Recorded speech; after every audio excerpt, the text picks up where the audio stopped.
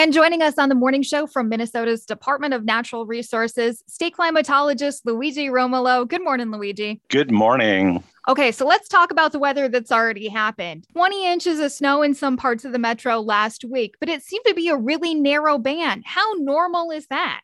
It's pretty normal. I mean, it really kind of depends on the structure of the low pressure system that moved through. Now, this was a powerful low pressure system. Not only did it bring lots of snow here to the metro area, but it's the same low pressure system that produced the deadly tornadoes and severe thunderstorms in Arkansas, Kentucky, Missouri, and Illinois and Tennessee. Oh, wow. So, yeah, we should be fortunate that we were inconvenienced by heavy snow rather than tornadoes. All that destruction. Yeah. Correct. So then let's talk about weather going forward. Today, it's going to be incredibly warm out there. We're still looking at possibly 50s, but then maybe some thunderstorms.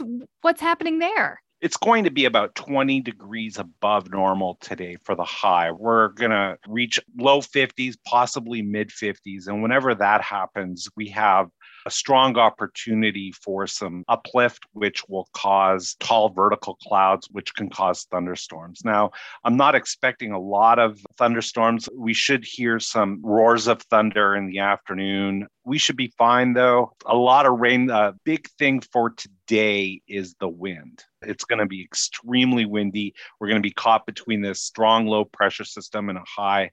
And as we've talked about before, that's when the wind gets really breezy. So all of this precipitation that we're getting, does it do anything to combat us having a drought in the spring? It does, because a lot of the rain that's going to fall is going to get stored in the snow. Now, it's going to melt a lot of the snow, and what's going to happen is some of that will run off, but absolutely every drop counts. Looking forward to December 25th, are we still planning on having a white Christmas, or are we going to lose everything? We shouldn't lose everything.